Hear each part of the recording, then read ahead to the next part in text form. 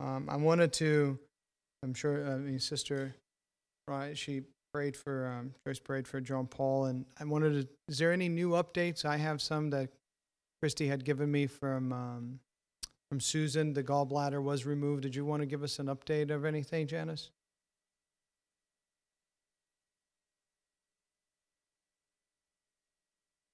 Okay. The last text that she got from Susan said 24 hours. They're looking to have him go back home. Is that still, are they waiting, or is he back home? Or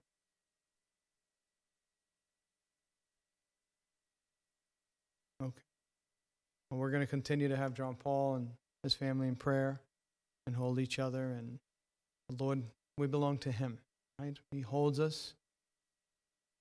Eddie, he's not here with us today. Keep him in prayer. He'll be here next Sunday. But he's doing okay. He's just, today he didn't come. He texted me yesterday, said he wouldn't be able to make it today. But as far as I know, everything health-wise is okay with him. Amen. I'm going to ask the church to please stand. Open with me to 1 Corinthians.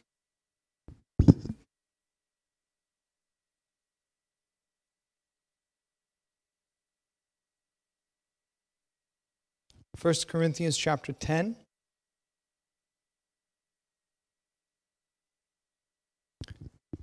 First Corinthians chapter 10, we're going to be reading just one verse, verse 16.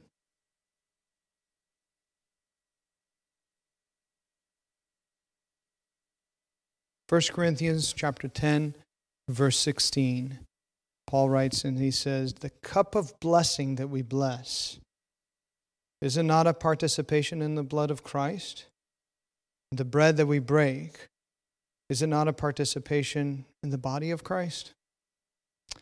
Heavenly Father, we thank you, Lord, for your word. We thank you for the scripture that is before us. We thank you for the remembrance that you give to us in Christ. Holy Spirit, lay it upon our hearts. Let us not forget it. We pray this in Jesus Christ alone. Amen. You may be seated. And keep your Bibles open. In 1 Corinthians chapter 10, I'm actually going to read the beginning of the chapter, and as we keep this in mind, listen to what Paul says. "For I do not want you to be unaware, brothers, that our fathers were all under the cloud, and all passed through the sea, and all were baptized into Moses in the cloud and in the sea, and all ate of the same spiritual food, and all drank the same spiritual drink. They drank from the spiritual rock that followed them. The rock was Christ. Nevertheless, with most of them, God was not pleased, for they were overthrown in the wilderness. Now these things took place as example for us, that we might not desire evil as they did. Do not be idolaters, as some of them were. As it is written, the people sat down to eat and drink and rose up to play. We must not indulge in sexual immorality, as some of them did, and 23,000 fell in a single day. We must not put Christ to the test, as some of them did and were destroyed by serpents, nor grumble, as some of them did and were destroyed by the destroyer. Now these things happened to them as an example, but they were written down for our instruction, on whom the end of the ages has come. Therefore let anyone who thinks that he stands take heed lest he fall. No temptation has overtaken you that is not common to man. God is faithful, and he will not let you be tempted beyond your ability, but with the temptation, he will also provide the way of escape, that you may be able to endure. Therefore, my beloved, flee from idolatry. I speak as to sensible people. Judge for yourselves what I say. The cup of blessing that we bless, is it not a participation in the blood of Christ? The bread that we break, is it not a participation in the body of Christ? Because there is one bread, we who are many are one body, for we all partake of the one bread. Consider the people of Israel. Are not those who eat the sacrifice of idols, not those that eat the sacrifices participants in the altar? What do I imply then? The food offered to pagan sacrifice they offer to idols is anything, or that an idol is anything? No, I imply that what pagan sacrifice they offer to demons and not to God. I do not want you to be participants with demons. You cannot drink the cup of the Lord and the cup of demons. You cannot partake of the table of the Lord and the table of demons. Shall we provoke the Lord to jealousy? Are we stronger than He? It's amazing when we gather to partake of the bread, right, and drink of the cup. This is a service that when we come already with our mindset to do remembrance. Right? We know anytime, right, if you go to church long enough, you know the text that's read, right? 1 Corinthians chapter 11. We know that we're remembering the words of Christ. Every time that you eat of this bread and you drink of this cup, you do this in remembrance of me. So it becomes very easy to, this service that we separate as the service that we have communion, that we're going to come together to remember. But in all technicality, in all purposes and events, when we come together to worship the Lord, every Sunday, that's what we're doing.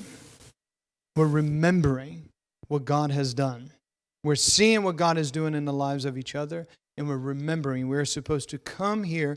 This isn't a time that we're supposed to set aside for what makes it feel good to us, but this is a time that we're setting aside to say, Lord, we will remember what you have to say to us.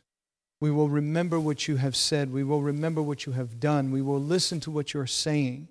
We will worship you for who you are. We will trust in what you have already accomplished and done. We shouldn't lose sight of that. Today we're living in a time, right, that there's not much appreciation for the past. Right, people, either there's two ways really, right? Either you are those types of people that live in the past and the only time that was good was the past and you never do anything of any meaning in the present. Or with the modern age, the future is always better. The past is just old, ancient, who cares? And in truth, the past is a place that we are powerless. We can't do anything about the past. But the very nature, the very call of Christians, the very call of the Christian is to remember. We are to constantly be reminded. We have the pages of the Bible. We have these 66 books, right? The Old Testament is telling us an ancient history that we're so distant from that most of us even lack a way of understanding of what is actually taking place. But then we have the New Testament, which is revealing to us what that was. But this is a time that it's gone for us. It's distant. But yet here in Corinthians, Paul is dealing with the same thing. He begins chapter 10 by saying, I do not want you to be unaware, brothers. Notice, this is the lines where we said the cup of blessing that we bless is not a participation in the blood of Christ. But before he's initiating with that thought, he's bringing them back. Look, I do not want you to be unaware, brothers, that our fathers were all under the cloud, all passed through the sea, and all were baptized into. He begins to recount over and over again. There is a section that I wanted to read, which I thought was fitting. It's a bit of a long section, but I just want you to see, this is found in Nehemiah chapter 9, verse 6.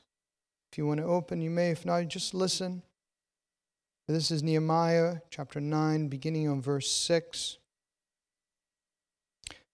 Listen to the recounting, the remembrance. Verse 6 begins by saying, you are the Lord, you alone. There's no other God. You are the Lord, you alone. You have made heaven, the heaven of heavens, with all their host, the earth and all that is on it, the seas and all that is in them, and you preserve all of them, and the host of heaven worships you. You are the Lord, the God who chose Abram and brought him out of Ur of the Chaldeans and gave him the name Abraham. One of the parts of remembrance, if you go in the Old Testament, you always see, every time in the New Testament too, whenever they're speaking about salvation, they go back to Abram. This was the moment in history that the salvation of the Lord initiated. Like this is, God began to unleash, this is the plan. He calls Abram out, and from him, in his, right, that comes the promise And there, the unleashing, let's say, of the promise of the salvation of God upon history. And here the Old Testament is recounting that again, going back. You are the Lord, the God who chose Abram and brought him out of Ur of the Chaldeans. So there's always this bringing out. Paul here is reminding us, the cup of blessing that we bless, is it not a participation in the blood of Christ?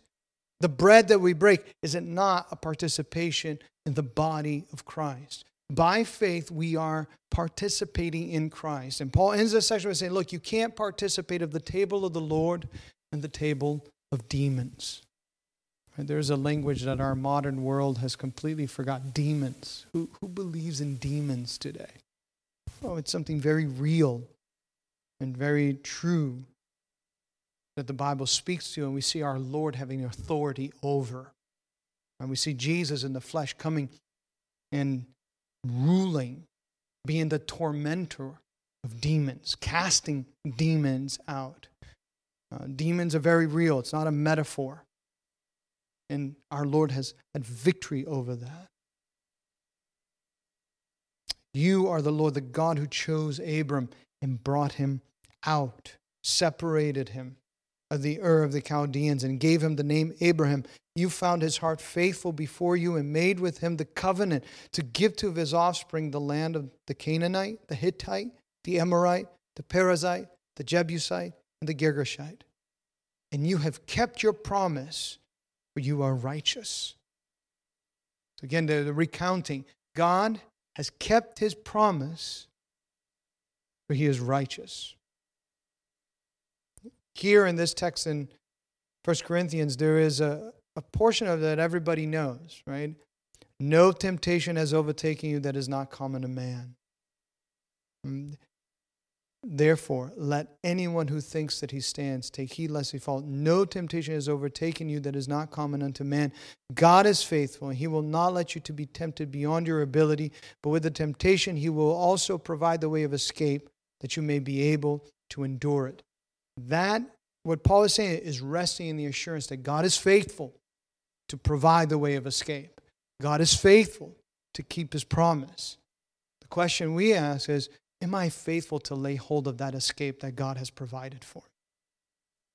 God is faithful. We need not wrestle with that.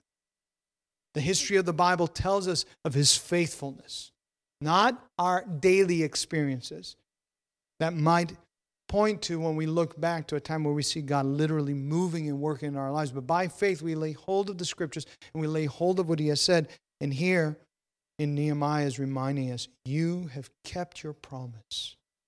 You are righteous.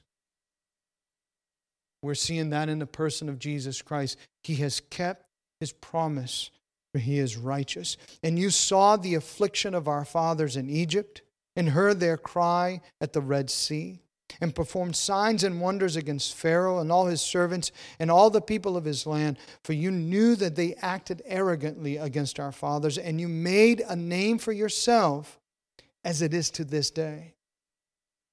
And you divided the sea before them, so that they went through the midst of the sea in dry land, and you cast their pursuers in the depths and stone, as a stone in mighty waters. You see, Paul is, for I do not want you to be unaware, brothers, that our fathers were all under the cloud and passed through the sea, and all were baptized into Moses the cloud and in the sea, and all ate the same spiritual food. You're seeing this is part of the very history of Israel, but also part of the history of the church. We're to recount the salvation of God, how he has redeemed us, how he has taken us out of the world. Here he is remembering how that Israel was taken out and that God divided the sea before them so that they went through the midst of the sea as dry land, and you cast their pursuers into the depths as a stone in mighty waters. By a pillar of cloud you led them in the day, and by a pillar of fire in the night to light for them the way in which they should go. This constant provision of God. It's a miracle. It's a wonder. A cloud, a fire. You know, it's almost like today we lack, we don't lack these things. But because we don't have these things, we don't see, we don't realize the reality of the broken body of Christ. shed blood. The importance of baptism. Although we're not saved by the waters of baptism, baptism is a real thing that we do. It's a real movement that we do. And here they're remembering all of this. Look what he says on verse 13. You came down on Mount Sinai and spoke with them from heaven and gave them the right rules and true laws and good statutes and commandments. And you made known to them your holy Sabbath and commanded them commandments and statutes and a law by Moses your servant. And you gave them bread from heaven for their hunger and brought water for them out of the rock for their thirst. And you told them to go in and possess the land that you sworn to give them. But they, verse 16 tells us, but they and our fathers acted presumptuously and stiffed their neck and did not obey your commandments. You see this continual motion. God doing, God providing, the people turning. They refused to obey and were not mindful of the wonders that you performed among them. But they stiffed their neck and appointed a leader to return to their slavery in Egypt. This constant return of the one redeemed to the tendency of what they were redeemed from. But you are God, ready to forgive, gracious and merciful, slow to anger and abounding in steadfast love, and did not forsake them. The word steadfast love in the ESV, it's the word chesed in the Hebrew. And this binds again that definition, the biblical definition of love, that it is an act of the will, not fueled by emotions, right? It can be accompanied by, but not fueled by it. And it's for the betterment of the object of the one being loved. This word hesed is mentioned roughly about 170 times in the Old Testament. 120 times of it is in the Psalms. And that's that love of God towards His people. That covenant love, that faithful love of Him towards us. And here, the people, God provided for them. God did for them. God redeemed them, rescued them, cloud by day, fire by night, the parting of waters, the sustainment, right? The bread coming down from heaven, the water that flowed from the rock that Paul says that was Jesus. Remember on verse 4, and they all drank the same spiritual drink, for they drank from the spiritual rock that followed them, and the rock was Christ. So here's the New Testament interpreting the Old Testament. That rock that followed them, that was Christ. That was pointing to Christ. That was showing Christ. And now here we are, embraced in Christ. And we need to be on our guard. Because we can't think that we're above what they were. And this God, the Bible tells us, you are ready to forgive, gracious and merciful, slow to anger, and abounding in steadfast love. Abounding in this love that is solely dependent on Him, fueled by Him, steadied by Him, just given over, poured out unto us. Even when they had made from themselves a golden calf and said, this is your God who brought you up out of Egypt. I just want you to see the depth of sin. God redeemed them and rescued them out of Egypt. And these people, they gave themselves over to sin to the extent, and very quickly, it was very quickly, to the point that they made an idol, they made a God, and they said, this is the God that redeemed us. This is the God. Look what they said. This is your God who brought you out of the land of Egypt. We do the same thing till this day. By the grace of God, we are called. By the grace of God, we hear the gospel of Jesus Christ and our hearts are open. In the fullness of His grace, He begins to mold us and shape us, to cleanse us, to put things right. And all of a sudden we begin to think, well, no, this is just because I'm in a better group of people now. I'm hanging out with some better people. Because when our kids do wrong, it's never our kids, it's always their friends. Right? Because, our kids are perfect. But, the other people's kids, they're not. It's always the environment. We blame the environment. It's not us. It's the environment. If we all just had the same upbringing, the Bible reveals to us that's not the environment. Right? Adam and Eve were created and put in a perfect environment, and God said it was very good. The environment was very good. And what does the Bible show us? That in that perfect environment, with everything provided, communion with God, fellowship with God, guidance by God, wisdom by God, ability to do everything provided, yet rebellion. And here we're seeing that we're doing this remembrance. Everything provided, and even then, everything, think of the wonder of it. To literally see those that are coming to destroy you put to an end. In the very place that God preserved for you to be saved through. They went through those waters. And yet, in moments, turning away, worshiping. Even when they had made for themselves a golden calf and said, "This is your God who brought you out of Egypt," and had committed great blasphemies, you, in your great mercies, did not forsake them in the wilderness. See, this is that faithfulness of God. The pillar of cloud to lead them in the way did not depart from them by day, nor the pillar of fire by night to light for them the way by which they should go. You gave your good spirit to instruct them, and did not withhold your manna from their mouth, and gave them water for their thirst. 40 years you sustained them in the wilderness, and they lacked nothing. Their clothes did not wear out, and their feet did not swell. For I do not want you to be unaware, brothers, that our fathers were all under the cloud, and all passed through the sea, and all were baptized into Moses in the cloud and in the sea, and all ate the same spiritual food, and all drank the same spiritual drink, and they drank from that spiritual rock that followed them. And the rock was Christ. Nevertheless, with most of them God was not pleased, for they were overthrown in the wilderness. Listen to what the writer of Hebrews says. For who are those who heard and yet rebelled? Was it not all those who left Egypt, led by Moses?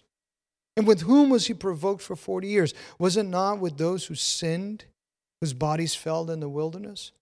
And to whom did he swear that they would not enter his rest?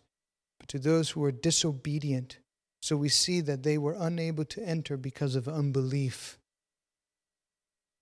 We were talking in the letters of John, how Jesus bids us to love him, and the way that we love him is by keeping his commandments. And the way that we keep his commandments is by believing in him, trusting in him. And here what we're seeing is that disobedience was the fruit of unbelief.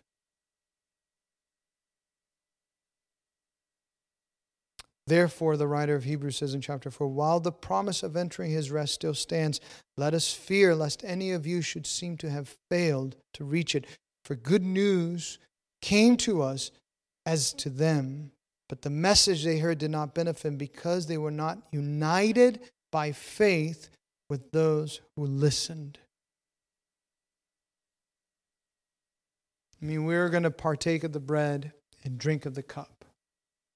If we're merely united by acts of doing, things that we do, motions that we do,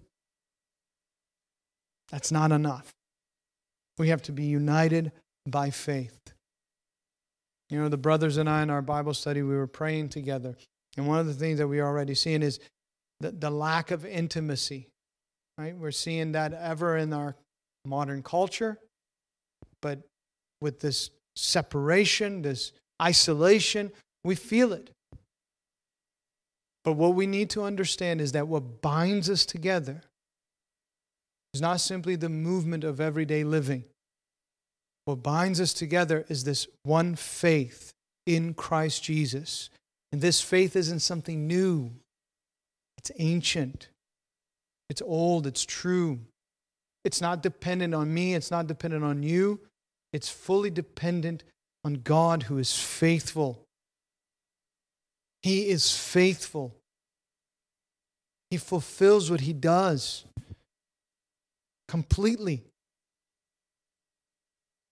Nevertheless, when most of them they was not pleased, for they were overthrown in the wilderness. And just to see, there is a fearful text in Jude. This is how we should interpret Scripture. In Jude, chapter 1, verse 5, he says, look, I want to remind you. Look at the language of Paul. I don't want you to, be unaware of this. Verse 6 in chapter 10 says, these things took place as examples for us. That's the language that we hear constantly in the Bible. And Jude says, now I want to remind you, although you once fully knew it. So there you go. Did they know this? Yes. They needed to be reminded? Yes. Do we know a lot? Yes. Do we need to be constantly reminded? Yes. Now I want to remind you, although you once fully knew it, that Jesus, who saved the people out of the land of Egypt, so the Lord, they understood this to be the Lord Jesus Christ. Jesus, he's saying that when they're looking back at what they're remembering, they're seeing all these great works of the Lord. They're seeing the person of Christ, Jesus, doing this work. And Jude says, Jesus, who saved the people out of the land of Egypt, afterward destroyed those who did not believe. We're comfortable with a Jesus that you can snuggle up to. But the Bible shows a Jesus that is the true judge and Lord of all. And here Jude says he destroyed those who did not believe. Paul says, now these things, verse 6 in chapter 10, took place as examples for us that we might not desire evil as they did. It's a warning for the church. Don't ever think that we're not able to desire evil as they did. Don't ever think that we're not able to depart from the truth as they did. Do not be idolaters as some of them were. As it is written, the people sat down to eat and drink and rose up to play. We must not indulge in sexual immorality as some of them did. And 23,000 fell in a single day. You know, when you think of sensuality, the fulfillment, the satisfaction of your desire. Right? We talked about in our devotion today this constant stream of thoughts. And we are living in an era that you're able to constantly stream music, stream whatever you want, news, whatever you want, you can just constantly stream. But when we look back at the time that we spent in the Gospel of John, we saw Jesus being this kind of man that would, whenever the streaming got too much, and this is the Lord, right? Whenever the crowds got too large, because we can barely control our thoughts when we're alone. Amen? So imagine when you're in the midst of a crowd, the thoughts just get bombarded. Now, the Lord was tempted, just like all of us. Yeah, but I think it's wonderful. Whenever we see this building up of a crowd around Jesus, what are we given to see in the Gospels? That He walked away from it. He went to pray. I mean, we can barely silence anything today. If we're able to silence the phone that's in our hand, your neighbor has one. Your friend has one. And then you're like, oh, what you looking at? Oh, I'm looking at this. I'm figuring. I mean, it's just a constant stream. I'm not saying that there isn't a place for that. But I'm saying as Christians, the stream that's ever supposed to be flowing through us is this remembrance of who our God is then and who He is now and who He is sure to be in the future. And these things are ever competing in us, ever drawing us away. And Paul's telling us I don't want you to be unaware of this. I want you to understand that these things took place as examples for us. The people sat down to eat, to drink, and they rose up to play. If you say this just purely in our culture, some people say, well, you deserve that. It's a long day of work. You deserve that. You deserve a time like that. But no, this is idolatry. And Paul is warning us, we must not. Look what he says. Verse 9, we must not put Christ to the test. He's reading that into the Old Testament. As they put the Lord to the test, if we Christians today, live in a way where this is something that we just put on. This isn't an everyday occurrence. We're putting Christ to the test. The one who destroyed those that did not believe. We must not put Christ to the test, as some of them did and were destroyed by servant, nor grumble, as some of them did and were destroyed by the destroyer. Now these things happened to them as an example, but they were written down for our instruction, on whom the end of the ages has come. You get these little, it's like gems. On whom the end of the ages has come. The end of the ages is here. It has come. I don't need the news to make me feel, is it now? Is it now that's going to happen? Because, nobody knows who the president is or the stock market is doing this. No, I know the end of the ages has come because the Bible tells me. Jesus is risen. He has ascended to heaven. And the angel said to the apostle, this same Jesus is coming. The last days are here. We need to rejoice that this is the fulfillment of the will of our Heavenly Father. We need to rejoice that all things are held together in His hands. In the moments of certainty, when all our plans are going well, right? Because we plan, God willing, amen? But then things can occur very suddenly that we have no idea if we'll make it the next 24 hours or a few moments.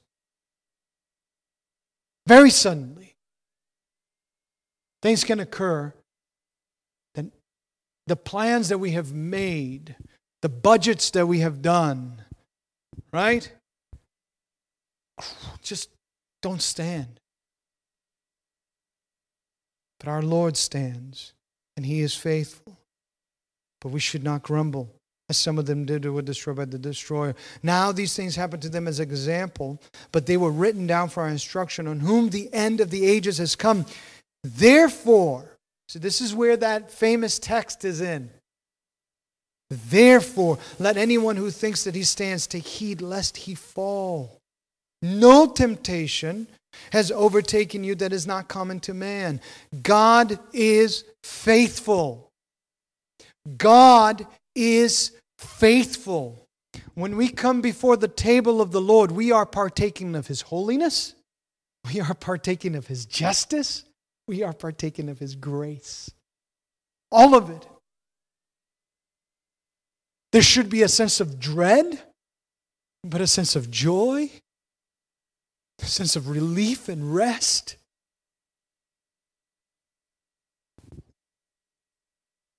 God is faithful, and He will not let you be tempted beyond your ability. But with the temptation, God is faithful. In the midst of the temptations, God is faithful. But with the temptation, He will also provide the way of escape. That you may be able to endure it. It's interesting. We don't have time. We're going to have communion, but I want you to maybe this Sunday discipline your thoughts, right? Take your thoughts captive and spend some time and think, well, hold on. He just said He'll provide the way of escape so that I can endure it. Usually think of escape as, I'm out of this. I don't have to deal with it. But the way of escape is a means of enduring it. Think of the apostles. Think of the church when they consider it pure joy when trials and tribulations. When they went out singing and boasting that they were counted worthy to suffer as their Lord suffered. They were provided the escape to endure that suffering. I don't know about you, brothers and sisters, but I used to always think that verse was a way out.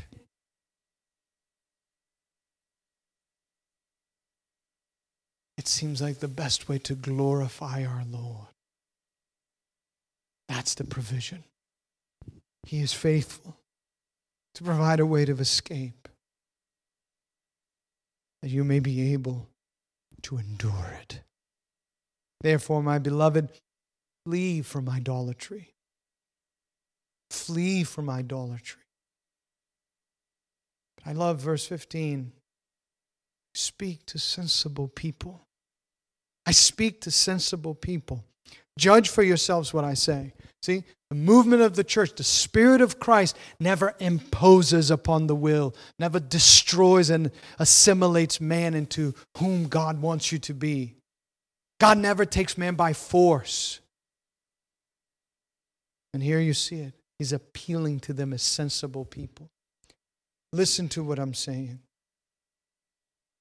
The cup of blessing that we bless. Is it not a participation in the body of Christ, in the blood of Christ? And the bread that we break, is it not participation in the body of Christ? Because there is one bread, we who are many are one body. See? Because there's one Jesus, one Father, one baptism, one Spirit. That's what binds us together. We have to be careful that we don't begin to think that it's our experiences, our background, our neighborhood. Because there was a time, and there is some truth to that, right? Where identity in the world was shaped and formed by the school you went to or your family, right? There was a time like the family name actually meant something, right? The work, the career. I mean, the men and I were talking about this. It was interesting. I just learned a great lesson. Now, I knew that Jesus of Nazareth was not his name, last name. I knew that was where he came from. But Thomas Aquinas, I thought that was his last name. It is not. That's the village that he came from. It's like Thomas de Aquino. See in the ancient world how people were defined? Their identity, their definition was based from where they came from, who they were part of. It's a very modern thing that your identity belongs to you. My mother doesn't have a say in it. My father doesn't. No, I marry who I want to marry. All these things that we think today is very, very heroic and saying, I'm going to be what I want to be. It's my glory. That's a very new thing. But see, when we are born again, what defines us, what binds us, is not even any longer the neighborhood or this or that. It is the blood of Christ. It is his body broken for us so that we may be made one body. It is our common faith, like the writer of Hebrews says, because they were not united by faith with those who listened. We are to be united by faith. We're to be drawn together by faith in Christ Jesus. Beloved, the cup of blessing that we bless, is it not a participation in the blood of Christ? The bread that we break, is it not a participation in the body of Christ? Because there is one body, we who are many are, because there is one bread, we who are many are one body, for we all partake of the one bread. And this intimacy, this fellowship is so deep. Then listen to what Paul goes on to say. I do not want you to be participants of demons. So the idolatry of the world, the gluttony of the world is demonic. And Paul is saying, I don't want you to participate with demons. You cannot drink the cup of the Lord and the cup of demons. To be a participant of Christ, there's a definite separation, right? God called Abram out of the land of Ur. He called him out. Every time you'll see that, start reading the scripture, you'll see every time God calls us, He's calling them out. He's removing them out. Christ called the disciples from the crowds, out of the crowds. Follow me.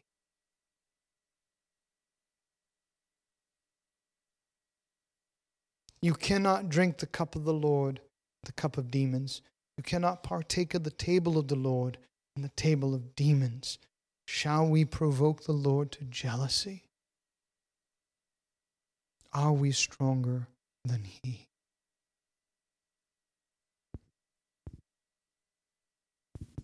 As we take this time, brothers and sisters, to just have our minds devoted, we're going to be confessing our creed, our confession. And then we're going to be reading 1 Corinthians chapter 11. We're going to be participating in the bread and drinking of the cup. But don't take it for granted. It's very easy with the very needful movements of the day to forget who we are, to forget to whom we belong to forget where we belong. Amen. Heavenly Father, I thank you for your word. I thank you for your jealousy, your zeal. I thank you, Lord, that you are a jealous God. That because you have set your eyes upon me, because you set your eyes upon your church, we're not given to flirt with any other. We're given to your Son. We are espoused to Him. Both in life and in death, we belong to you. Our thoughts, our minds, the inclination of our hearts. Teach us, O Lord, how to do all things for your glory. For there is none like you among the gods, O Lord, nor are there any works like yours. All the nations you have made shall come and worship before you, O Lord, and shall glorify your name, for you are great and do wondrous things. You alone are God. Teach me your way, O Lord. I may walk in your truth. Unite my heart to fear your name. Unite our hearts in faith to fear you and you alone. Not to fear the movements, the ups and downs of our present age, but to trust that you are faithful. You are faithful, Lord. In every victory of our lives, in every defeat, you are faithful. In every joy and in every sorrow, you are faithful, O Lord. Hold us. Bind us.